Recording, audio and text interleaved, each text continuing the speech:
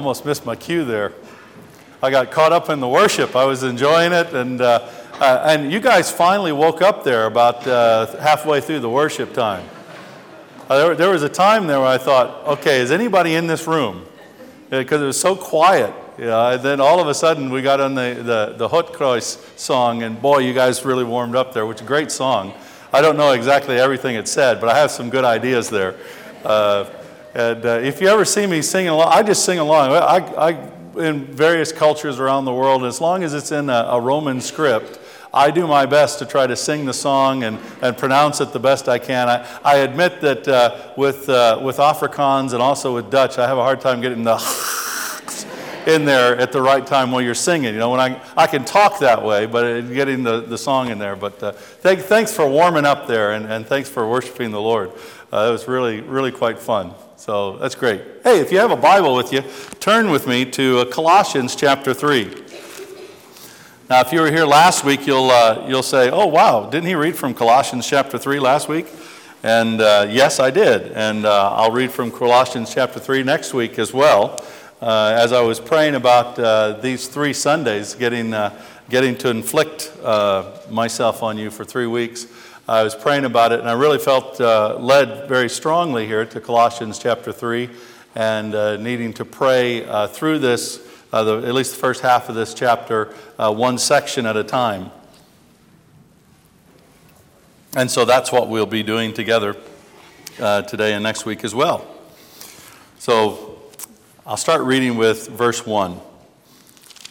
If then you have been raised with Christ, seek the things that are above, where Christ is, seated at the right hand of God. Set your minds on things that are above, not on things that are on earth. For you have died, and your life is hidden with Christ in God. When Christ, who is your life, appears, then you also will appear with him in glory. Put to death, therefore, what is earthly in you: sexual immorality, impurity, passion, evil desire, and covetousness, which is idolatry. On account of these, the wrath of God is coming. In these you once walked, and when you were living in them, but now you must put them all away: anger, wrath, malice, slander, and obscene talk from your mouth.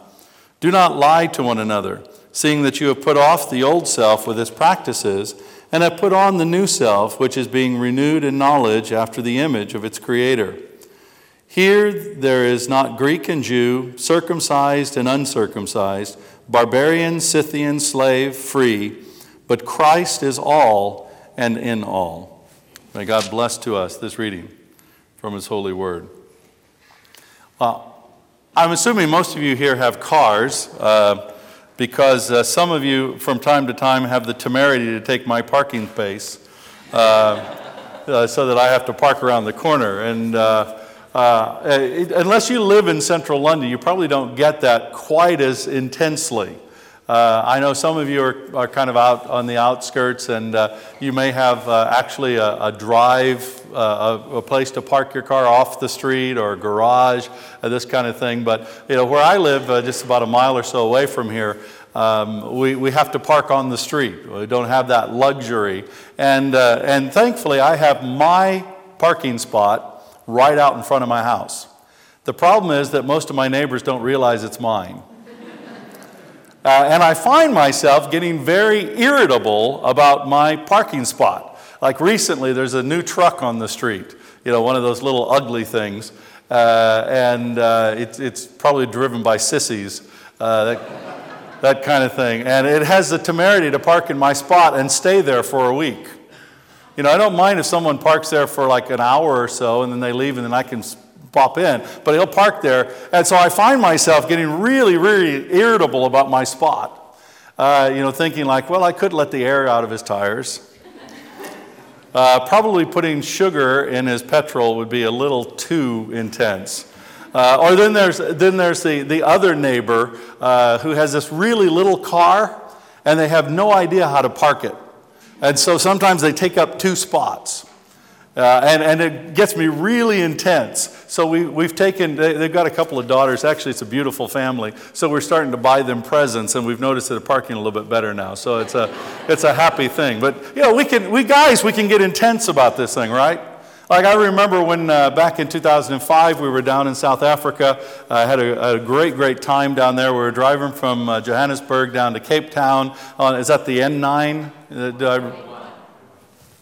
N1, okay, N1. I couldn't remember. It was the N part of the number part I was getting wrong. So the N1, we're driving down the N1. I love the N1. You know, that great 4-lane motorway that's actually only 2 lanes?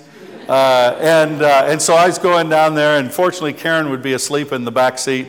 That's the best place for my wife to be when I'm driving like this. And Yaku that I was with, it was his car I was driving. He was asleep much of the time, so that was quite good. And so you'd sailing down there, and these people were just going so slow. You know, doesn't that drive you crazy? You know, so I'd drive past them, I'd overtake them, and I'd say, "Buy a donkey!"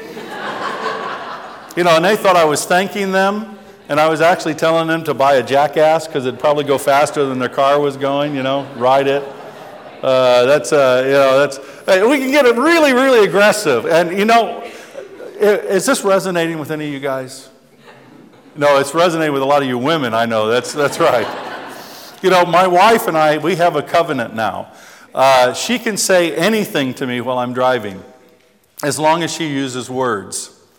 It used to be that I'd be driving along and she'd go, "Ah!" And I said, What? That's such a beautiful sunset. What is that? Or we'd be driving along and, "Ah!" What's that? Well, you almost hit that pedestrian. Oh, okay. So I said, okay, you can say anything you want as long as you use words. Words are helpful. So, and it's really been great for our marriage. It's really helped us out a lot.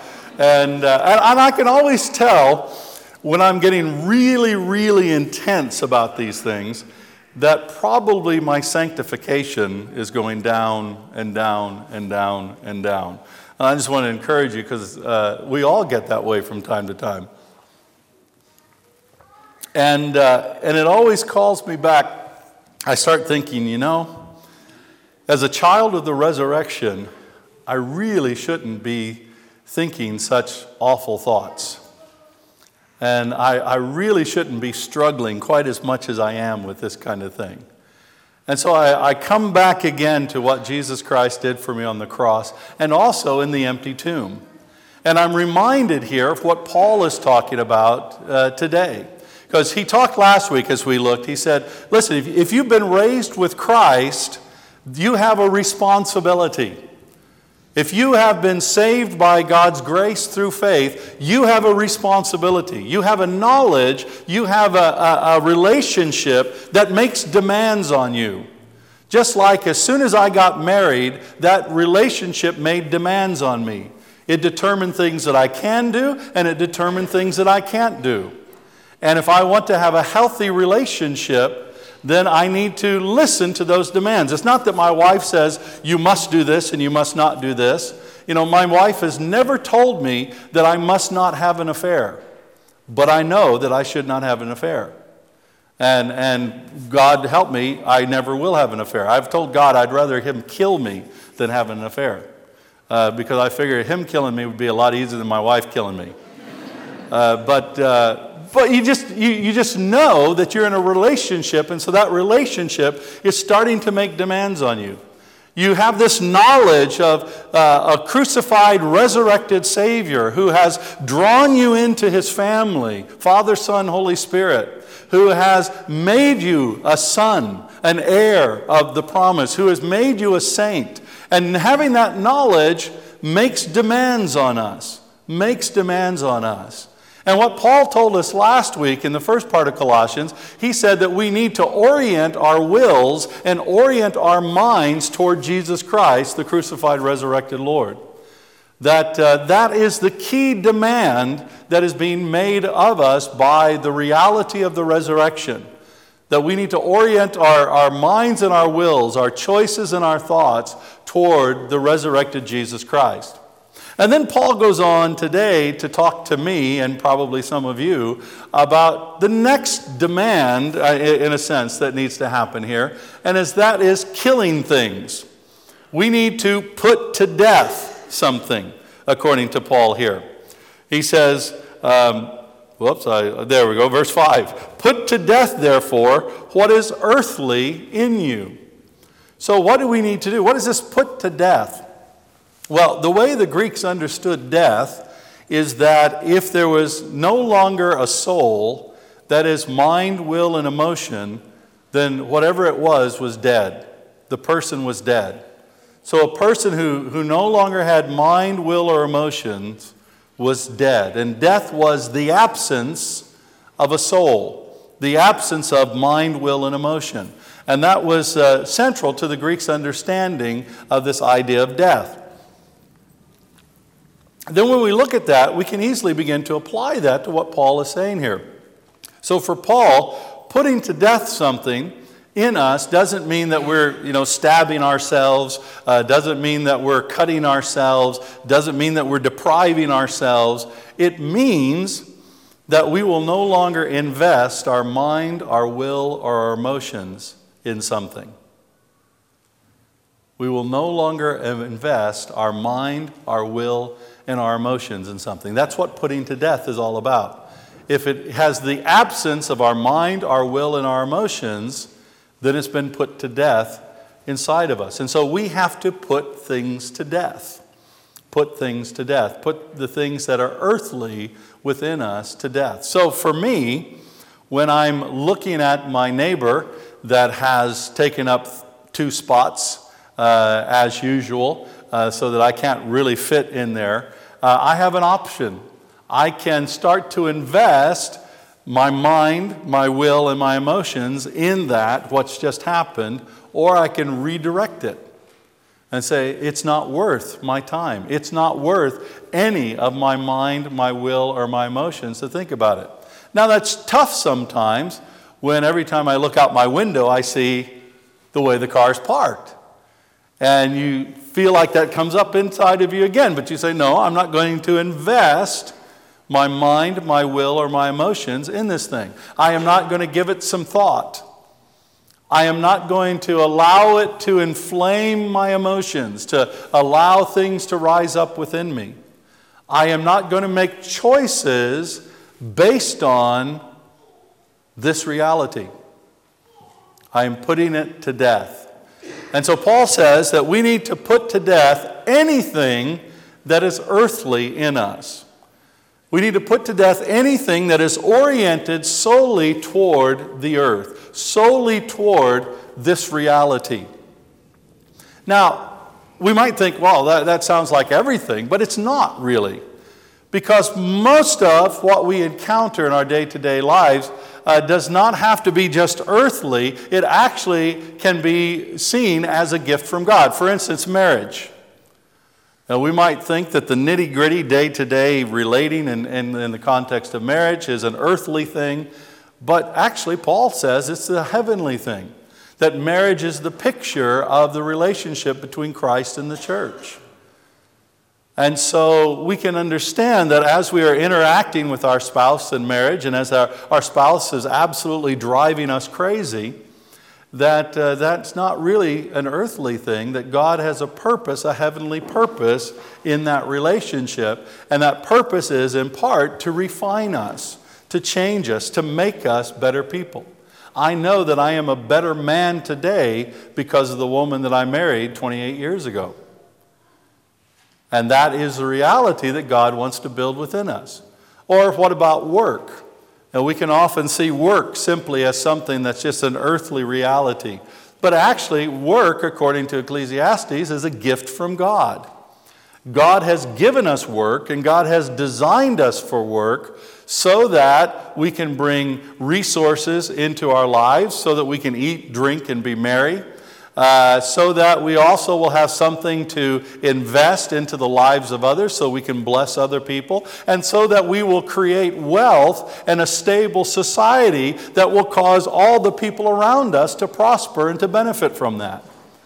And actually, when we understand the heavenly purposes around work and how work can be used to advance God's kingdom, we can see that work is not an earthly thing, but it actually is a heavenly thing. But there are some things that are earthly. There are some things that have no part in the heavenly places. There are some things that you will not encounter in the kingdom of God. There are some things that you cannot see if you're genuinely praying, your kingdom come, your will be done on earth as it is in heaven. And it's those things that Paul is talking to us about. And so he begins to list some of these things. And he says here, put to death, therefore, what is earthly in you. One of the big ones is sexual immorality. Now, by sexual immorality, Paul is talking about the whole panoply of sexual sin, from adultery to pornography to homosexuality and everything in between comes under the rubric of sexual immorality. It is all sex that is not explicitly sanctioned by God within the covenant of marriage. And sexual immorality is one of the biggest corruptions in our world today. Mike Bickle of the International House of Prayer in Kansas City calls it a demonically energized perversion in our world. And it is. It is. And you'll find this toward the top of Paul's list of things to put to death almost every single time. And it's there because it is so devaluing, it is so devastating, it is so corrupting for the world around us. And I could spend lots of time on that, but I won't. Hopefully you can see that and understand that. So there's that sexual immorality. Then we also to put to death impurity. Impurity. And this is related to the sexual immorality. You might say that the sexual immorality, in a sense, is the outward expression, and impurity is the inward expression. All these impure thoughts and the fantasies and daydreamings that we can come up with. And we often try to think that this is the purview of men, but actually as many women are as guilty of this as men. It's just how they engage in it. Many women tend to engage through fantasy and through romance novels and the thing, where men tend to engage more through film and images and those kinds of things. But any of this kind of impurity in us must be put to death because it is so corrupting. It is so corrupting in our lives. Then he says passion. Now, passion is a tricky word here because passion can either be good or it can be bad. And obviously, since it's in a list of things to put to death, in this context, it is a bad thing. And by passion, the idea behind passion is the idea of suffering. Often, Jesus' death on the cross is called the passion of the Christ. And actually, the Bible uses the same word passion for Jesus' death on the cross as Paul is using here. So in this kind of context, Paul is talking about those kinds of things that we're agonizing over that are ungodly. The things we agonize over that really aren't from the Lord. Like when I am agonizing over people parking in my spot, that is an ungodly passion. Or sometimes we agonize over people in our workplace and maybe people that have hurt us and we want to get back at them in some way, shape, or form. Or we agonize over the injustice that is around us and we focus in on that and it makes us resentful and frustrated and bitter and angry and all those kinds of feelings. That's how you know when you're engaging in this ungodly passion. So it's anything like that that's driving you forward, that's starting to control you, that is an ungodly passion here, according to Paul. And then he mentions evil desire. Now again, desire can be both good and bad. When I first dated Karen, my wife, I had a holy desire for her, which caused me to pursue her. You can have a holy desire for the glory of God. In fact, God wants us to have that desire. And it can be a joyful desire and a satisfying desire to see God's glory. But Paul here is talking about an evil desire. This is where we focus our eyes on something and it starts to consume us and we start to go after it. It can be anything from a new iPad to a new car to a new house to a new job. The key dynamic here is something that starts to consume us. It starts to take our mind and our energy and our will and our emotions. All of this stuff starts getting wrapped up in it, and it's not God, and it's not centered on God. You know, God's not opposed to a new car. He's not opposed to a new job. But when these kinds of things become all-consuming for us, they become evil desires. And Paul said that we need to put to death these evil desires. And he goes on and he says the last thing, covetousness. And covetousness is when you desire stuff. Now, one of the things that I really dislike the most about my culture and my background, many of you guessed that my accent is not from East London. And it's the exportation of consumerism. I believe that consumerism is one of those things that's wrapped up in this evil desire and covetousness. This spurring on to buy more and more and more things, as if we have the latest iPad or the latest washing machine or the latest food or whatever the latest is, that somehow we'll feel better about ourselves, somehow that we'll have a higher sense of self-worth. And our culture, and now it's not just the United States, but it's all throughout the West, it's contaminated everything. Our culture is communicating time and time again that if we only buy, then we'll feel better. I consume, therefore I am. And that if we only have more consumption in our society, then our society is going to be better off and everybody's going to prosper and everybody's going to get better. The problem is that if you consume and consume and consume and consume, eventually everything is consumed. We live in a finite universe with an infinite God, but it's a finite universe and you can't continually consume. And that's not what God's created us for. And consumption and consumerism is driven by covetousness. It will not work unless people covet more and more and more and more. The riots of a couple of years ago were driven by covetousness, which is a form of idol worship. Because in the end, covetousness makes us believe the lie that if we only get what we covet, then we will feel better, then we will be better, then our lives will improve, then we will have what we really need. And this covetousness is ultimately consuming and destroying. And how many families have been destroyed by consumer debt? How many people are losing their homes because they were encouraged to consume more than they could afford? How many governments like Cyprus are having troubles, all because of covetousness and consumption? And so Paul tells us here, he says, listen, you need to put to death these things. You need to stop giving them your mind, your will, and your emotions. You need to step away from it. Because on account of these things, the wrath of God is coming.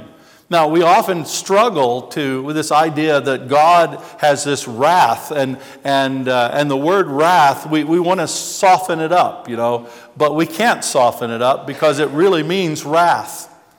The reason why we struggle with it is twofold. One, because our human wrath is always sinful. Only God can be wrathful in a perfect way because God is perfect. And the second reason why we struggle with this is because wrath seems to be inconsistent with the concept of love. But actually, if you look at it more closely, wrath is an expression of love because God's wrath is directed against everything that hinders love. God's wrath is directed at everything that hinders love, at everything that wants to interfere with love. I'm generally a well-mannered, mild-mannered kind of guy. Maybe not well-mannered, I don't know. It depends on who you talk to. But a mild-mannered kind of guy. But there's one way that you can get me really, really angry. And like the Hulk, that you don't want to see me angry. And that's if you mess with my wife. I don't care if you're bigger than I am, and few people are, or smaller than I am. If you mess with my wife, you're in trouble. Because my wrath will come out at anything that interferes with that love. And that's the way God is, multiplied billions of times and perfectly. So because of these kinds of things, the wrath of God is coming. And God will not allow these things to go on in your life if you're His child, because these things will hinder love. They will hinder your love for Him. They will hinder your love for other people. And so we need to put these things to death. So he goes on and says, but now you must put them all away. All away. And then he goes on to talk about some of the manifestations of these things. How do you know if some of these things are coming up inside of your life? How do you know if there's something there earthly that you need to put to death? Well, here's some signs. Anger. Anger is a big sign of this. If you find yourself angry all the time and frustrated all the time, then something earthly within you needs to be put to death. And then wrath. Wrath is an extension of anger. Anger can largely be internal. Wrath is when we start to express that internal anger. When we start to do something about it. And then malice. Malice is when we want to harm someone else. In the end, where I know that my heart is being sinful toward that other ugly little truck that parks in my spot, is when I want to harm the truck. That's ungodly. It's sinful. And I have to say, God, I'm sorry. Then I park someplace else, and just stay there for a week, just to discipline myself away from this, because it's ugly. It's ungodly. It might be funny in a sermon, but it's certainly not funny when I'm there thinking it and everything. And that's malice. And we got to get rid of that. You got to put it away. Put it away. Don't give it any time at all. And then he goes on to slander. Slander is when you talk against someone. Even if it's true, if you're talking against someone, you're slandering that person. You're slandering that person. So slander. An obscene talk. Read a great book, actually almost great book, called Unapologetic not too long ago. And it's talking about Christianity and why Christianity still makes emotional sense even in our world today. But the writer of the book uses a lot of foul language. He's clearly a Christian. I really believe he's a Christian based on his testimony in the book. But I just find it almost impossible to reconcile him being a Christian and the amount of intentional foul language he uses.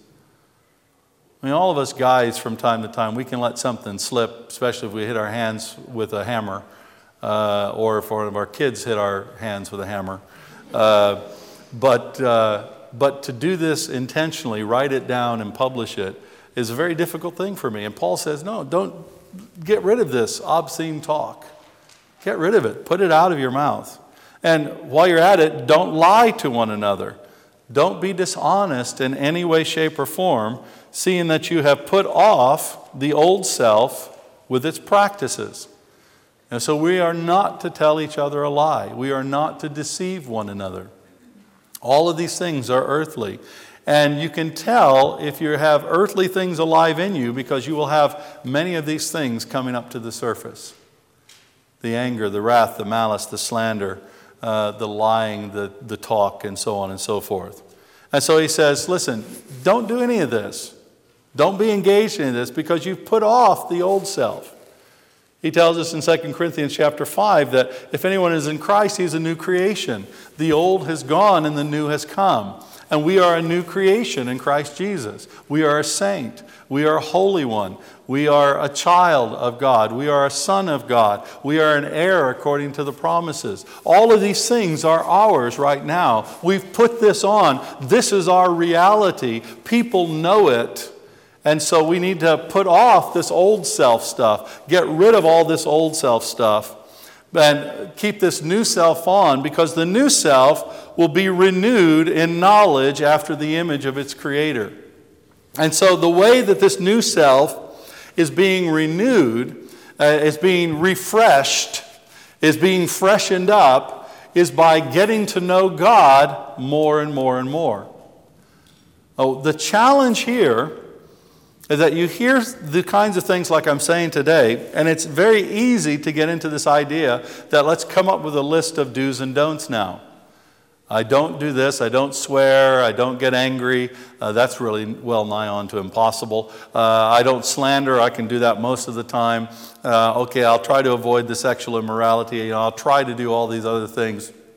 And as soon as you start thinking about, I'm going to try to do this, I'm going to try to do this, I'm going to try to do this, you lose. The minute you start thinking it, you lose. Just try not to sin. Set your mind that you are not going to do anything that displeases God for the next 30 days. I guarantee you'll fail. And I guarantee you that the harder you think about it, the harder you try not to do it, the more likely it will be that you do it.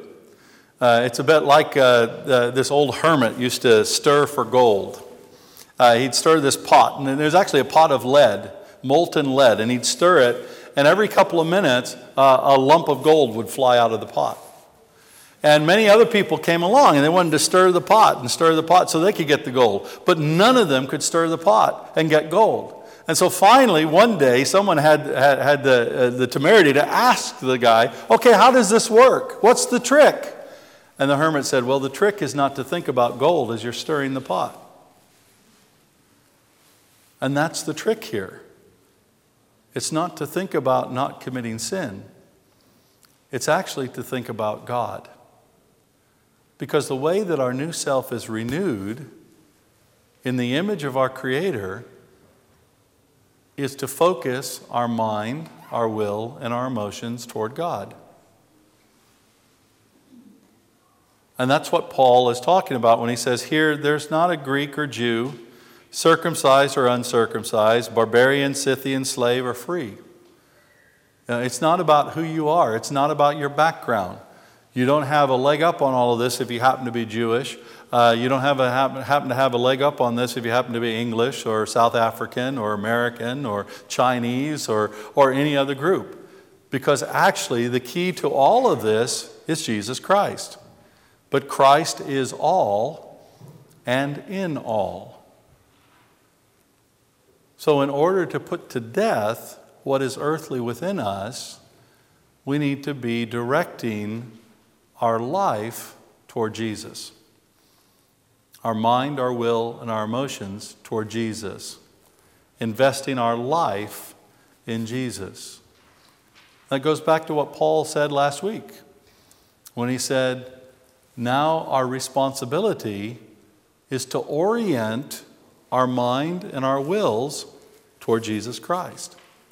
That's what this is about. That is the key in all of this. It's to allow Jesus to be the focus of our thinking. To allow Jesus to be the focus of our conversation. To seek out how Jesus sees your work. How Jesus sees your community. How Jesus sees your church. How Jesus sees your spouse and your children. What are Christ's hope for your kids? Not just your hope for your kids.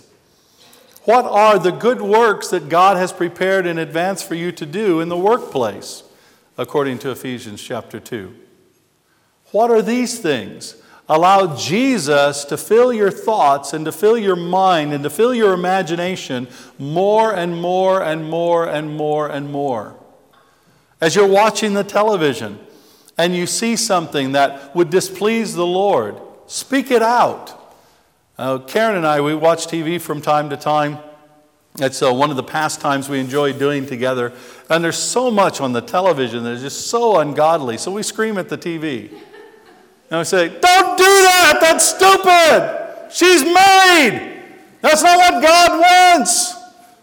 Oh, if you only knew what God would like you to do here, it'd be so much better. You idiots, stop sinning! But the thing about that is that not only is it engaging television, but also it engages our minds with Jesus even when we're doing passive kinds of things. And the more we focus on Jesus, the more Jesus becomes the object of our imagination, the focus of our mind, our will, and our emotions, the more we find that these things are put to death in us because there's no room for the anger and the wrath and the malice. And we naturally start doing the things that please Jesus because we're focused in on Him. And this works in every area of our life. I know when I go to a restaurant, there are certain things that I like to eat. One thing that you'll almost never find me ordering at a restaurant is anything with mushrooms in it. I believe in meat. I don't go to vegetarian restaurants. I hope none of you are vegetarians. If so, we have ministry for that later. No, I can only say this in a South African group, you know. I've had a braai. I know what it's like. But I found myself, if I'm going to a restaurant because Karen loves mushrooms. And every chance she gets, she goes to a restaurant and she'll get mushrooms, she'll get rice, you know, this kind of things. And I find the weirdest thing happens that when I go to a restaurant without Karen, I tend to order things with mushrooms in it. And it just happens rather naturally. And it's only later that I reflect, you know, that's the dish that Karen would have ordered if she had been here. Next time I need to go for the meat. Or actually, next time I need to go and take Karen with me so I can get what I really want. But I think the same thing works around Jesus. The more we think of Him, the more we focus on Him, the more we gather together with His people to worship Him, the more we naturally make the choices that He wants us to make. And the easier it is to put to death everything that is earthly within us, so that the resurrection life of Jesus can come forth in us. Let's pray. Father God, thank you so much for this reality, the reality of Jesus. Thank you that in our focus on Jesus, our love for Jesus, that all of these things will die in us. All of these things will be set aside. Lord, I pray that you'd fill our heart, fill our mind, fill our wills more and more with Jesus, so that, as the Apostle Paul says, Christ is in all and over all. All that we do, all that we say, all that we think. Let Jesus Christ reign in us, so the resurrection life of Jesus will flow through us to the glory of the Father and the power of the Spirit. We thank you, praise you, and honor you, and pray all these things in Jesus' name. Amen.